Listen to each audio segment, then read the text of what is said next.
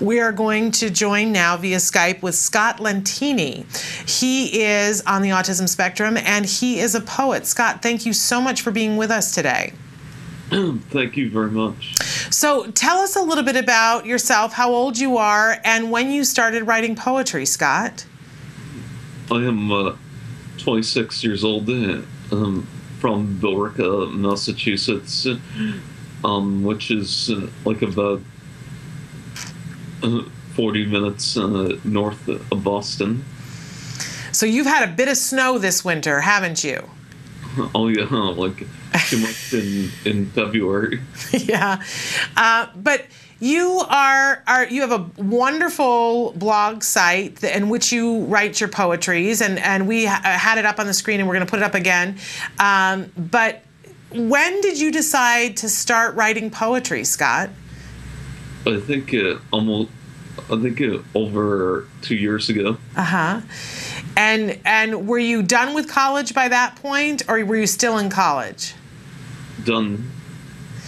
And we should say you didn't go to college for poetry or for writing. What did you major in college? Religious studies major with a biology minor. Which are two interesting subjects to do together. I find that fascinating. But so what convinced you to write your first poem? Well, at that point, I wasn't didn't really have as active of a workload as I should have at that point, and then also, in part, there were not too many poems and/or songs written about autism, for one thing. Yeah.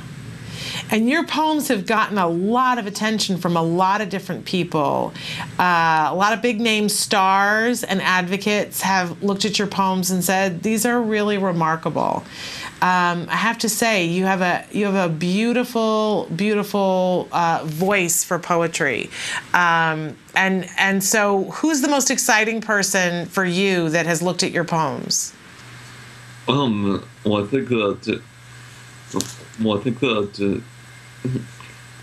in the autism world, certainly, people like Susan Senator, Stephen Shore, Claire Lazebnik, and a young animator named Danny Bowman. Yeah. We've had Claire and Danny on the show. I'm so glad that you've connected with Danny, because she's a wonderful artist.